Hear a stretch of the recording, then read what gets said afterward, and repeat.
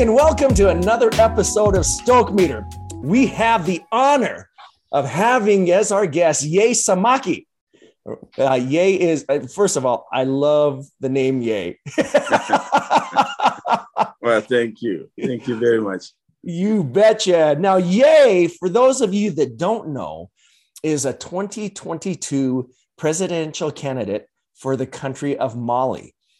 He was also the ambassador for Mali to 10 different countries. I thought it was only one, Ye, but well, you're an overachiever, aren't you? Well, thank you, Gary. It was 10 countries, yes. Yes, 10 countries. I can't believe it. And then on top of that, you were the mayor, and let me see if I get this right, but you were the mayor of Wales Ebugu. Is that? You got it right. All right. For the first time. Very few people get it right the first time. Yes, Maurice. You got it right. I love it. Well, I would like to see Gary try it. Yeah. No, thanks, man. I love it. Well, yeah, Wales Ebugu. I like it. Well, that was pure luck, and thank goodness for internet research, right? Yeah, I thought you have done some research. Yes. But Ye, this is it's really neat how we got put together because we have a lot of common friends, and it was quite amazing. And just to know what you are doing in Mali, and especially for what you did for your city. Now, this blew my mind. So first of all, I can see why you're running for president. I know that you have ran for president in the past. And I'm just wondering, in those times that you have ran for president of Mali in the past, what have you learned about the process of politics and just overall the things that you need to do in order to gain a victory, for lack of a better question?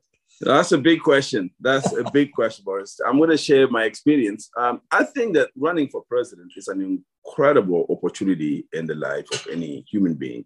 Not everybody would have the chance to do so, but it really connects you with your people in an incredible way, that a better understanding of the deeper aspiration of people, traveling from one corner of the country to the other corner, talking to people, meeting them, and seeing that the problems are distributed equally, but solutions are not equally distributed. And that looking into the eyes of people, understanding that we all aspire to better life for our families, our children. And it just really, politics aside, it just really gives you a deeper sense of your country, of your patriotism. So I am so grateful that I was able to participate in elections in my country and getting to know my people better. Mm-hmm. Now, the electoral process in Mali, I have learned, was very complex, but was also not prone to fair and credible elections. Mm-hmm. It is down the road, and that's what we're trying to fix today before the next elections. Mm-hmm. You can't, in Mali, you cannot organize an election and lose it because you can rig the election. But with the new changes that we're bringing about, last Friday alone, I was in front of the Parliament of Mali in a hearing on the electoral law, the reforms that we're trying to put in place to make elections fair and transparent. Having said that, I came to Mali with an honest heart. I wanted to help. My desire was to help my people. I left the comfort of this beautiful country, America. I left the freedoms behind, freedom of sending your children to a decent school, access to decent medical care. But I chose to go home because I thought that the biggest difference we can make is to others, not to just oneself.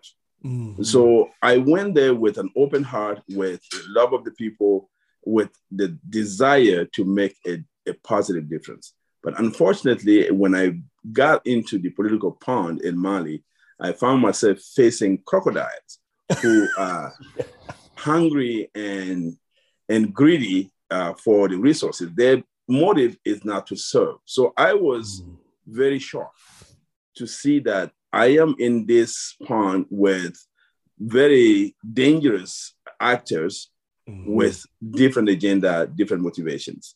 So I continue to serve the people, as small as it may be. And today, I believe that the people of Mali are looking for a leader that can focus on service rather than grade. I love what you said about the motive to serve. I think or oftentimes, especially where power is involved or money or whatever it might be, it's easy to lose focus of that service aspect because it's so enticing. When I look at what you did for your city there, as a mayor, it blew my mind. They were ranked in dealing with corruption. I was reading this in Ouelessebou, it was ranked 699 out of 703 cities. That's right. Because correct. You were dealing with corruption. Absolutely. Right. And the I would say the miraculous thing that came about was the fact that after you became mayor, and I know that you would never take all the credit for yourself because I know you had a great team over there too. I did. But you went to the top 10 cities in Mali. We did. It really is much credit should be first given to the people of my city of Ouelessebou, being the only a member of the LDS church, maybe being the only non-Muslim running for office, that they really faced the fear of the unknown and elected me mayor. I give credit to them for the trust they placed in me. And then the team I had as a mayor, this is not the team I built, but this is the team I had to work with. And it was challenging at first, but they came to sense my desire to transform our community. So we went from a community where we didn't have running water, we didn't have electricity, we didn't have high schools or decent hospitals. So Ouelessebou became the number 7 within the 3 years that I first started, and then in the 5 years. So I was mayor for 6 years in total. So we were able to bring running water to the city, electricity, the cleanest form of electricity in the whole country, or even all of West Africa was. I put about 300 kilowatts of solar panels to power the whole city. And we brought one of the largest hospitals in the whole nation was built in my town with my work with my team. We also built the first high school in the city, and we brought running water to people of Ouelessebou.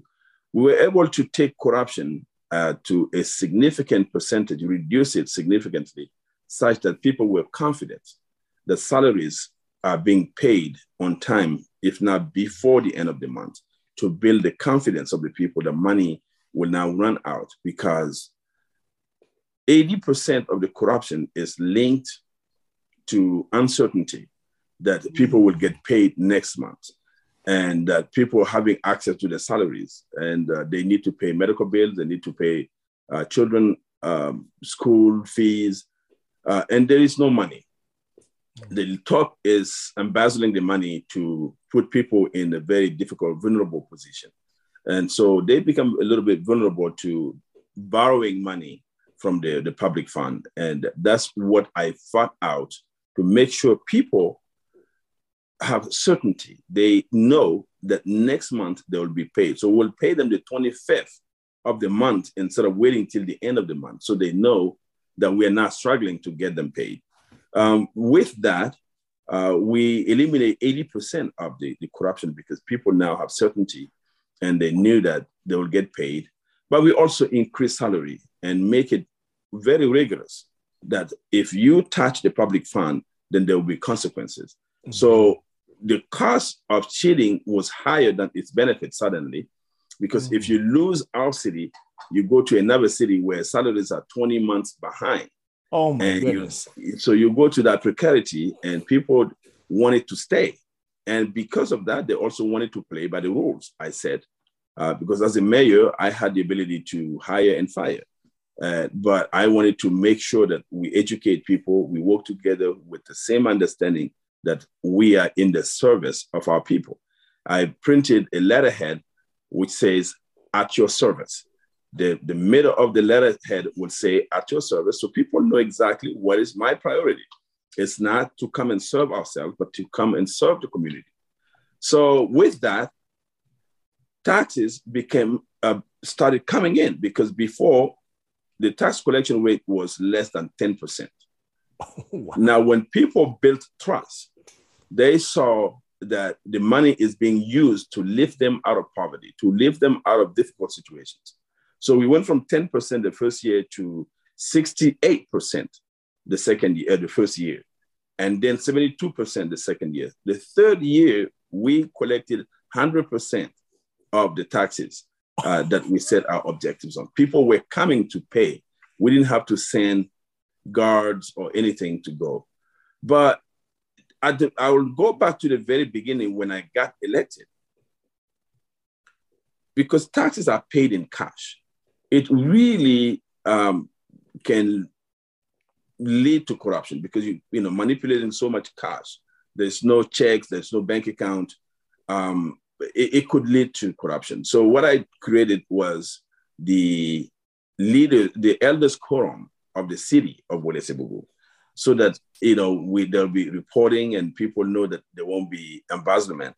And every quarter, this will meet and look at the book of the city and discuss the priorities of the city. And citizens became very involved, understanding that they have an impact on their own progress. So that was very key to getting a bigger participation of all citizens in my city. Because of that, so we increase our revenue. We are able to bring service closer to people. Basic services like having a hospital not less than 2 miles away was one of my goals. So we were able to achieve that, to create a bigger, increasing the development indexes. So people understand that we are bringing healthcare, we are bringing water to the villages, bringing more schools, also access to electricity. All things contributed to reinforcing the trust of the people. And we became a very looking forward community. Wole Sebugu became number 7 in the nation from 699.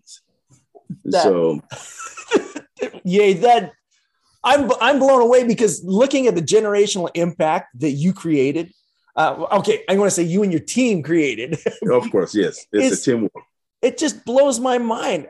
I'm looking over at Gary here, and Gary's trying to play all cool. I know he's getting all amped up too. But the fact of the matter is, you brought so many things to people that were in complete desolation in the way that they did things, and it's amazing that it was in the span of six short years. All I can say is, wow, especially in light of the current environment that we face here in the U.S. Again, you might have noticed that this is not original. I have used some of the tested method from, of course, my faith to create the reporting process, so people are accountable. Accountability was an important aspect of it, but also inclusion. So everybody has a role. You don't feel like your role is just paying taxes, but contributing to bring ideas and perspectives that would improve your lives, makes people more involved, more participant. So yes, I will not take credit for the novelty of the concept that we created for to improve our communication process. So I have to ask, I've worked down close to Mexico, and I'm sure you know there's a fair amount of corruption that happens in the government of Mexico. Mm-hmm. And one of the questions I have for you in relating to that is, it seems like when corrupted entities of, say, like a government or anything like that are in hold, it's very difficult. Those people don't want to leave. They got a good thing going. And so I'm kind of curious of, like, how are you so successful so quickly in such a corrupt, corruption environment? That says a lot. Oh yeah. Yeah, many people. My really strength in this, and the secret to the success is really local. If you start nationally, you will face a lot of pushback. But I started locally in my own community, where the rubber actually meets the road, where people, if they don't have access to water, they are thirsty, and they know where the mayor lives. They know where the mayor works. They can walk to you. So we created a community of willing, so that we are all willing to pursue an objective, and that affects each and everyone in a small cluster in the community.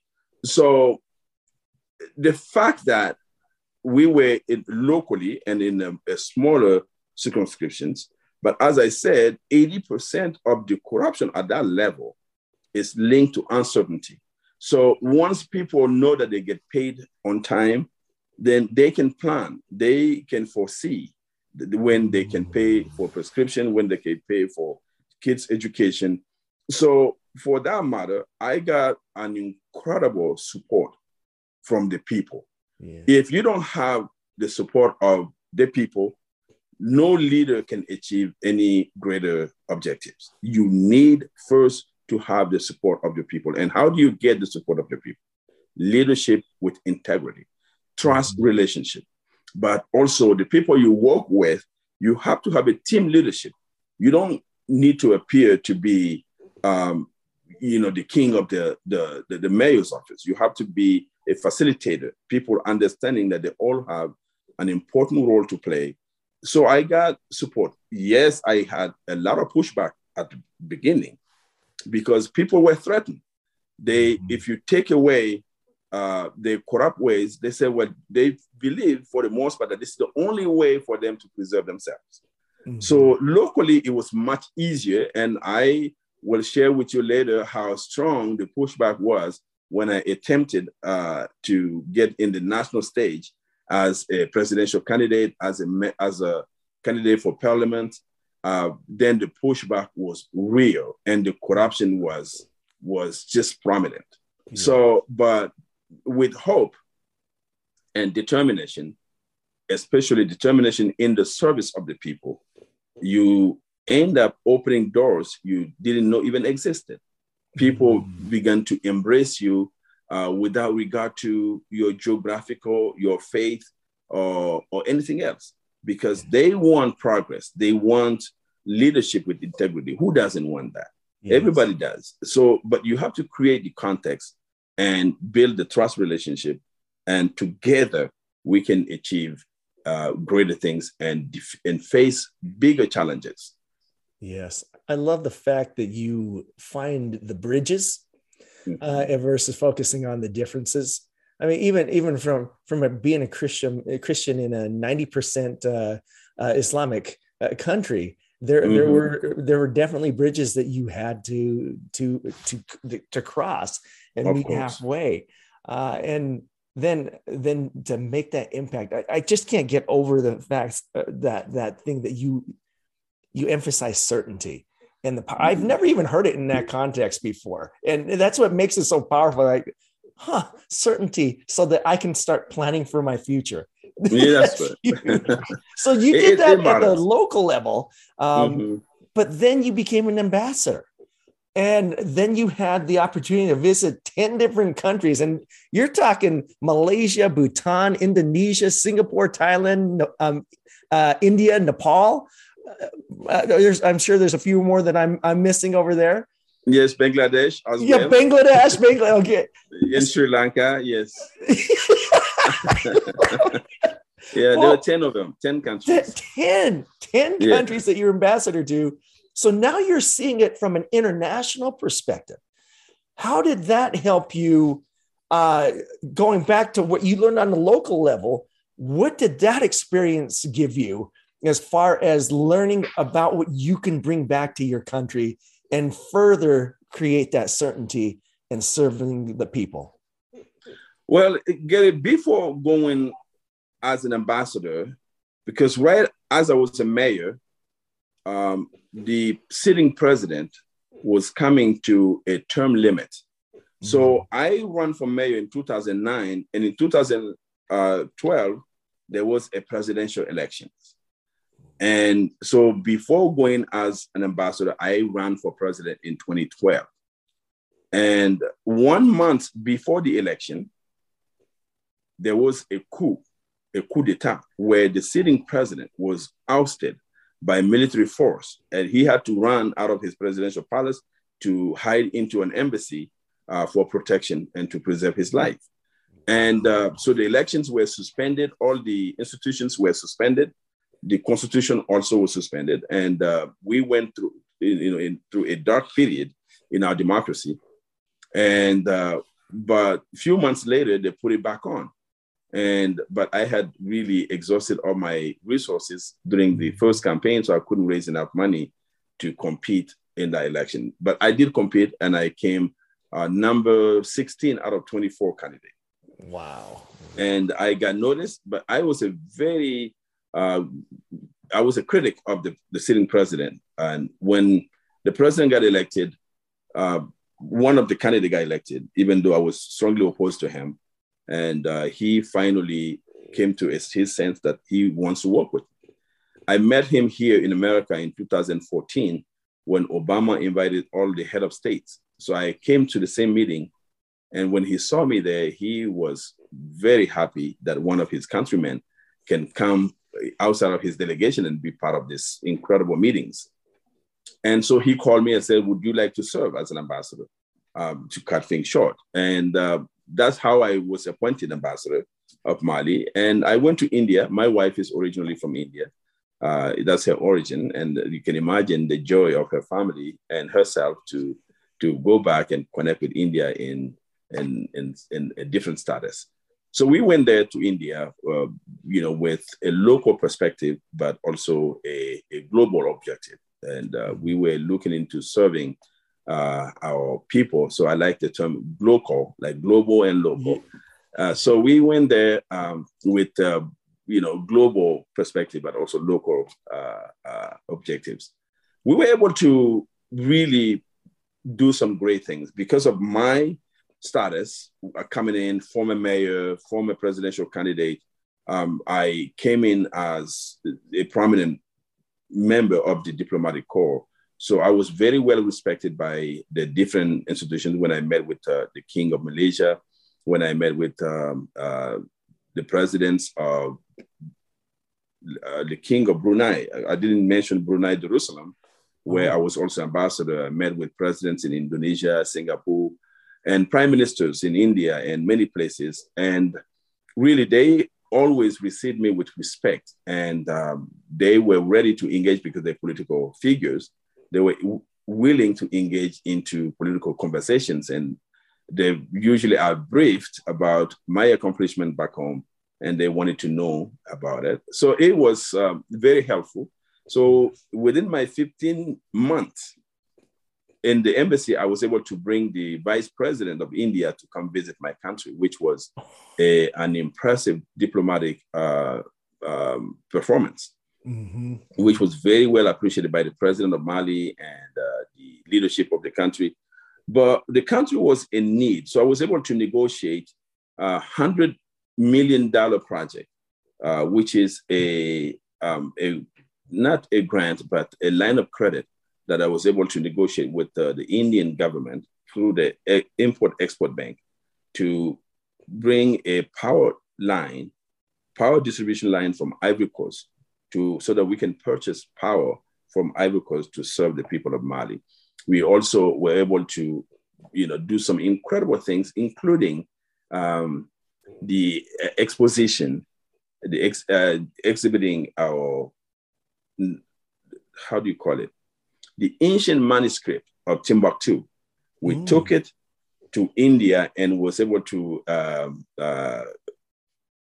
exhibit this incredible artifact into the Taj Mahal, which is, one of the seven wonders. Yes. And this had never been done before.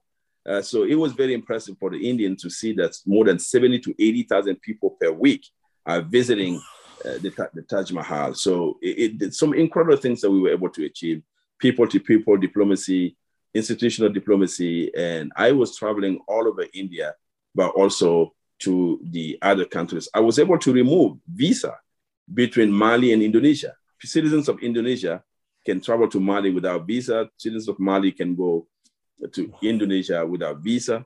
I was able to create partnership between the military of Bangladesh and the military of Mali for training, intelligence sharing, and a lot of great things that we were able to accomplish. So in 2018, I resigned from my position as ambassador. But before doing so, I went to meet the president, and I thank him for the trust that he has placed on me, and share with him the great thing we've done as ambassador. And the underlying was that I served the country of Mali with integrity. And he was very pleased. But in the end, I said, well, I'm actually informing you that I will be resigning from my position to run for president against you in 2018. This is the president who appointed me in 2015. Yeah. So 3 years in my ambassadorship, I decided to resign and move back home because clearly I had a very bold plan for peace, stability, and prosperity for the people of Mali. They have been underserved. The leadership has not been at their service. So I wanted to change that because Mali is a very wealthy nation in terms of natural resources. The Lord has blessed our country with incredible fortunes, like gold, like uranium, you go hydrogen, you go lithium, cobalt, you name it. The Lord has dumped it in our underground. So, but we were not able to have this really transform this into possibilities because of corruption. The gold in Mali didn't shine for the people of Mali. The leadership took the gold money and put it in offshore bank accounts, leaving the people in dire poverty. And I wanted to change that. I thought that we are not condemned to poverty. We just have bad leadership. So we have to change it. With the education I received here at Brigham Young University and my experience as a mayor and serving as ambassador, those perspectives really prepared me to become an exemplary leader for my country. So I went home with the confidence to win the election and transform my nation for a strong, stable, and prosperous country. But unfortunately, elections were not transparent. They were not credible.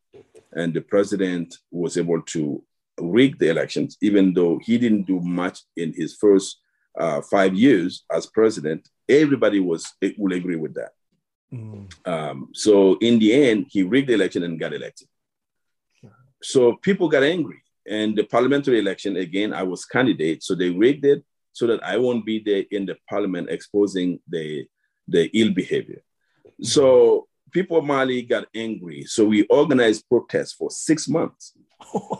We are protesting and asking for the president to step down. He wouldn't. And the military stepped in August 18th of 2000 to remove him from office so that we can prepare our reforms, change the electoral system, making sure that it is fair and transparent. And that's the process that we're continuing right now in a transitional government. And so the goal is to make sure that the next president is elected by the people, not appointed by the court or by a fraudulent electoral process.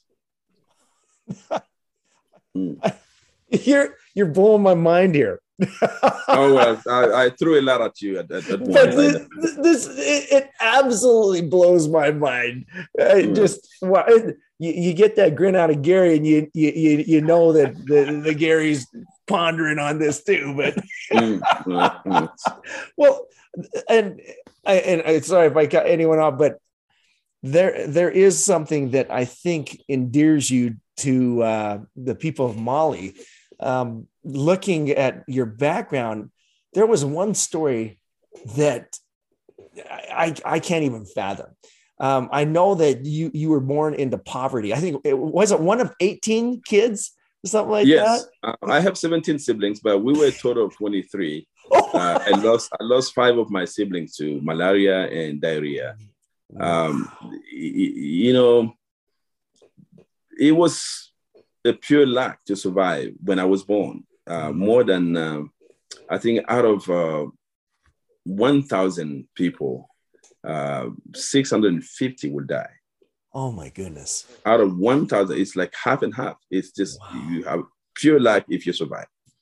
So I was born in dire poverty, and my parents had hard time providing for 3 meals. But you know, it's a humbling circumstance, but I look back on it and value it. It really contributing to shaping us in a way that we understand poverty. We know that you know, we can lift ourselves out of poverty, and we have done so through first my dad's inspiration to send all of his kids to school. Now, in our community back then, that was seen as really being foolish. Because if you send all of your children to school, for sure you'll go hungry because you don't have labor to go to the farm. Right. But my dad knew that. He understood that, but he had a bigger vision that he needs to end poverty, break the cycle of poverty in his family. So he took the chance and sent us all in school.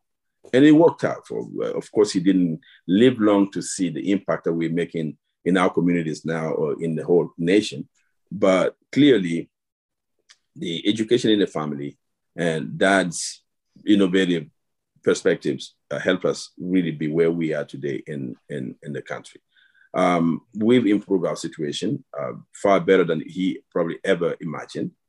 We bless his heart. But in Mali, as I said, going from poverty to prominence in Mali, where we are being able to run for president, being mayor, being ambassador, really, it can change the nature of things. People can truly change with power, or power can reveal the true nature of people. So given that our true nature is, service, and we've seen how to transform lives as my father would do. So we have that ingrained in ourselves. And we are working toward the betterment of our community, the betterment of our country. So we are people of service. And I cannot say this enough, but my faith plays a big role. And I don't shy, in the community of Islamic faith, I don't shy telling people who I am and what faith I embrace, because some people fear that my faith might step in the way of me getting elected president. I don't believe that.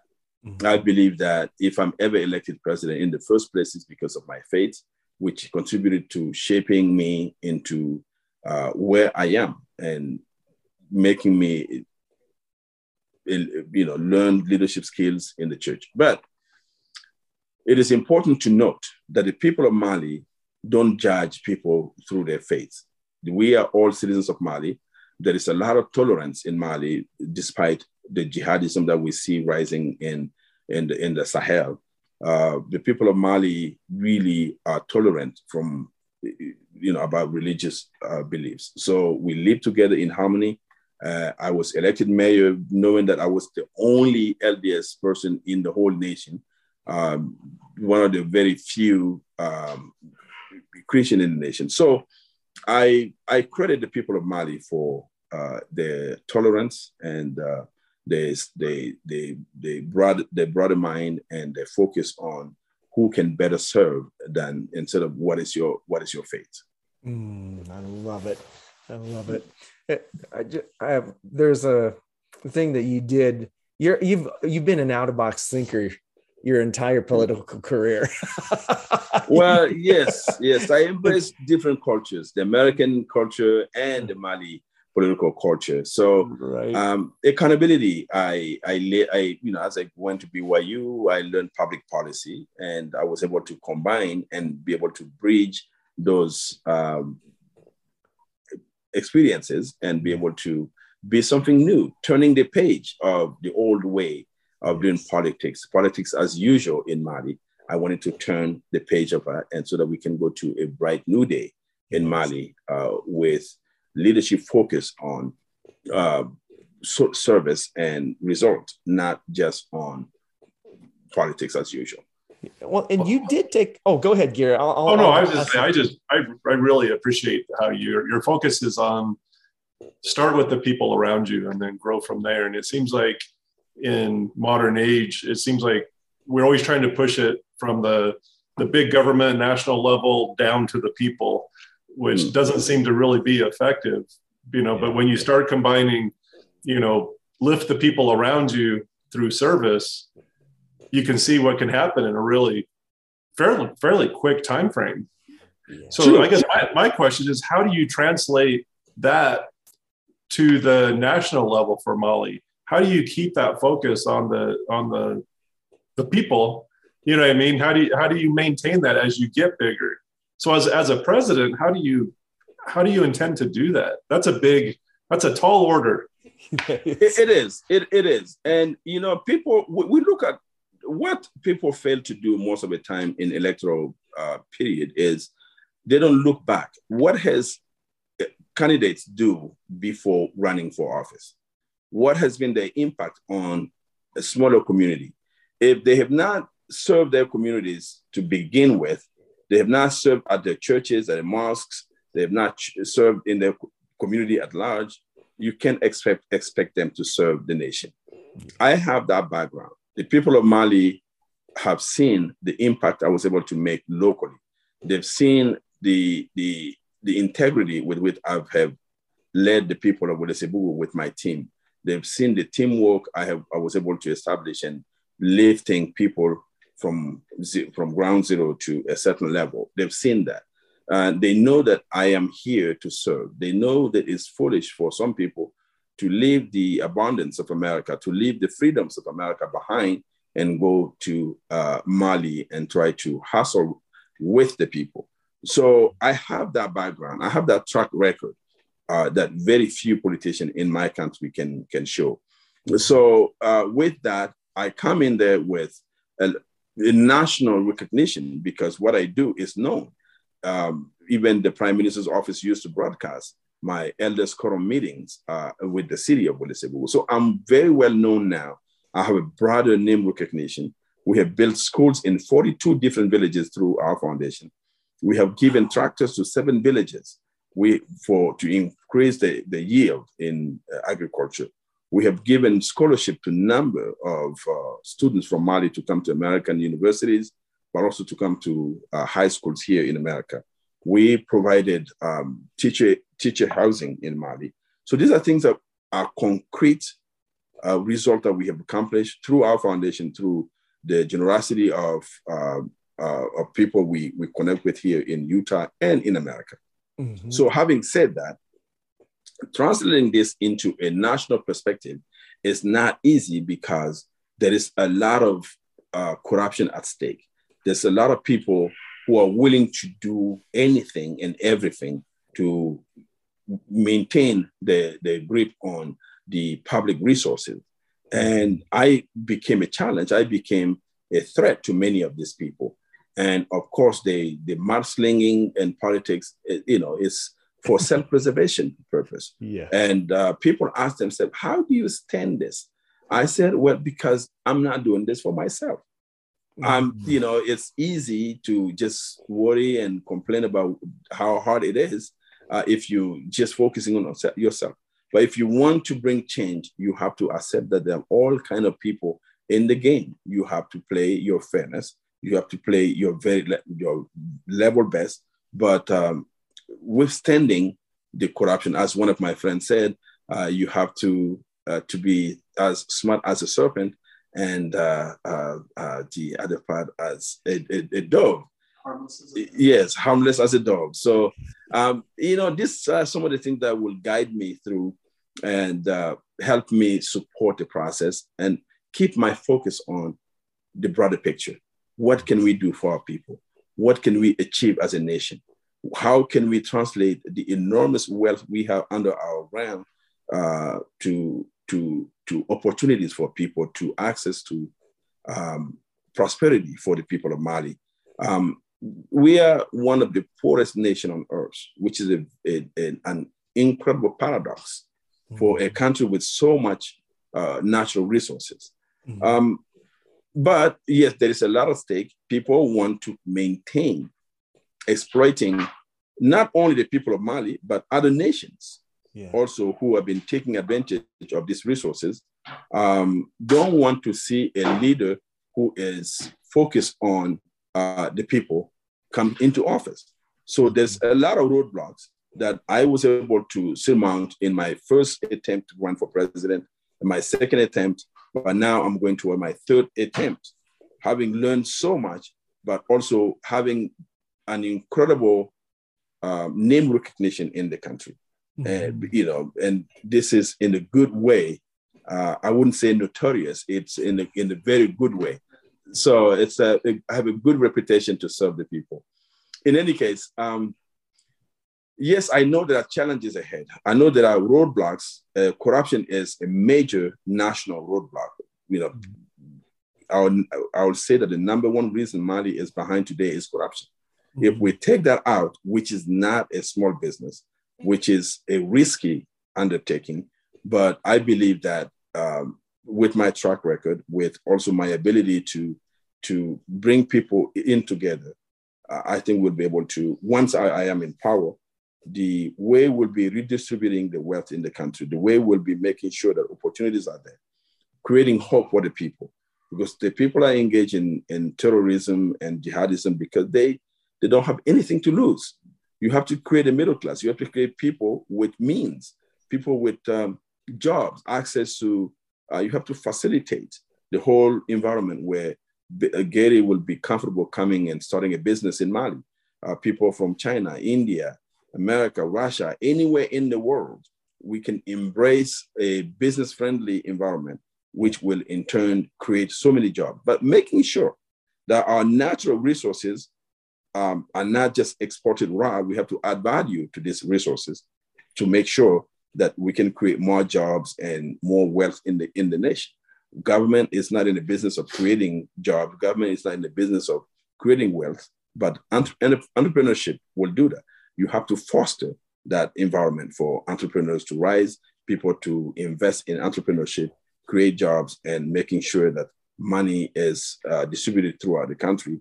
Everybody can meet their need. And at that point, people will have something to lose. Today, they don't. There is absolutely no hope. The young people from Mali go to a Sahara Desert, lose their lives there. They go to the Mediterranean, trying to cross the ocean to go across to Europe. And many die in dire circumstances in either the desert or in the middle of the ocean. So it's hopelessness. We have to change that. We have to make sure that people can stay in our country and meet their life goals. And that's the kind of leader I want to be for the people of Mali. And more people in Mali are beginning to understand this. If you do a polling today, I would be one of the most prominent contenders for the presidency of Mali.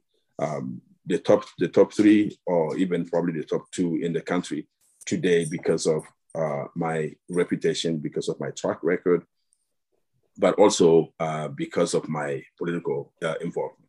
Those are some of the things that really keep me going, because I know we can achieve prosperity for the people of Mali. We can bring stability in our country.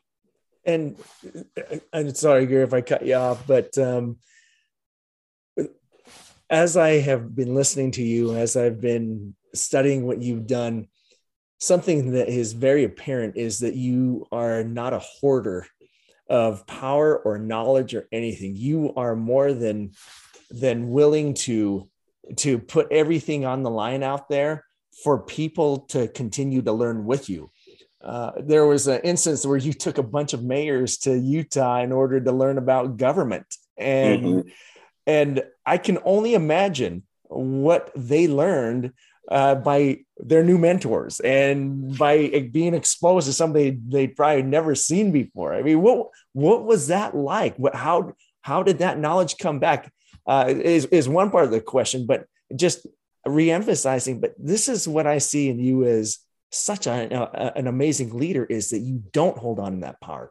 You are there truly to serve and to create that certainty. But I'm just wondering, what can you tell us about what everyone learned from that?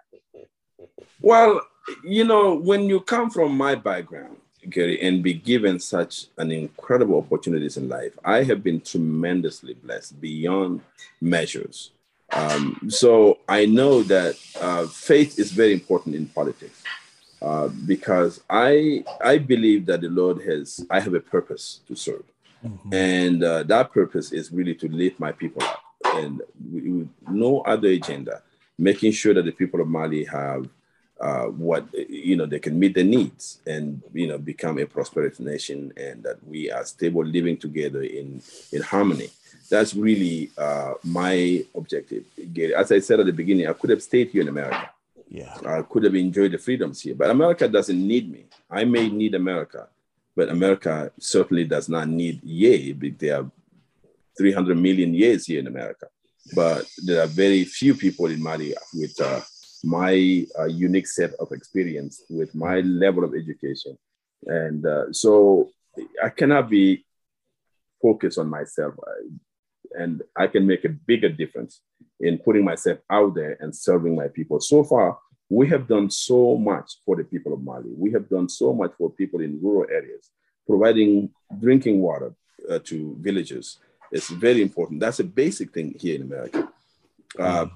Giving people access to education in their own villages, instead of children walking 3 to 5 miles one way to get to the nearest school.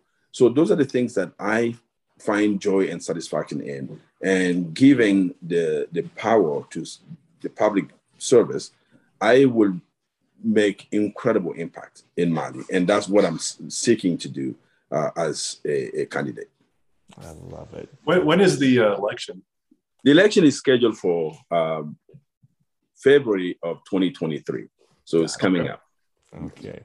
And how can we... I'm sucked in, man. I need to have some regular updates on how things are going, because, I mean, this is, to me, this is just like a novel of... It is epic. It's so exciting, but yeah, but at the same time, these are real people. You're having an impact on, like Marie said, not only the current generations, but this impact can be, you're changing a country potentially. That's incredible. That's the objective. When we started this, we had no plan for national level. You have to play it at your own level. I started with the mayor's office, and we learned and we progressed. We made a big impact, and people saw that. And these are records that accumulate and show how prepared you are for bigger positions, and not for your own sake, but to be able to lift people out of poverty, to be able to make sure that people can live together in harmony, making sure that we are secure. We have a strong army to defeat jihadists and combat terrorism. So some of the things that I'm very privileged and blessed to have this opportunity. It has always been my drive, and I want to make that difference. And but you cannot do it alone. You cannot do it alone. You need assistance all the way. You need,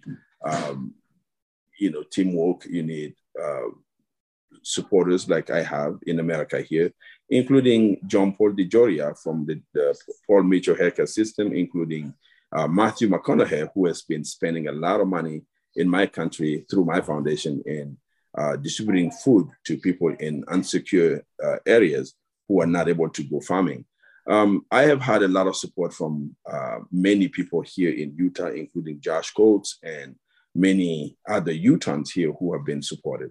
So I cannot do it alone. I am seeking support from people all over the world for the sake of transforming a nation, for the sake of building stability and eradicating jihadism and terrorism in a nation. That might seem far away, but we are in a global village. So what's happening, negative things happening across the ocean can have negative impact on people here. You can see what's happening in Ukraine today. This is not far away, but with impact on people here in America and across the world. So good governance is very important anywhere. And some people believe in that. Yeah. So those who really want to help make a difference, even far away, like in Mali, have this opportunity. And I'm open to working with people to making sure that we can provide access to the basic services before I'm elected, and also opening Mali up for business in an environment that would be less corruption, but also very open to businesses, very business friendly. Yeah. I hope that, that you can always use this platform as a medium for anything that you'd like. This has been overwhelming by way of awesomeness. Well, thank you. Thank you. You two are very great conversationists. So you really are able to make it open and easier to communicate. So I appreciate that. Oh, no, we appreciate you and your example, and especially for your attitude of what a true leader looks like. And that is serving the people that he's called to serve. And it's that I'm taking away definitely service and certainty as part of this conversation, but also definitely will be putting that out there to our audiences as well. So again, please, if there's anything that we can do for you, know that you could give us a buzz anytime. Okay. Well, this is very big. I thank you for having me here. Truly, it was a pleasure speaking with you guys, introducing myself to your audience. And I thank you, and we'll certainly keep in touch. And I'm available at any time to have this conversation with you. Should you have more questions, or any of your audience would like to talk more about this, I'm sure that we can make other arrangements. Thank you so much, Gary. Thank you, Morris, for having me.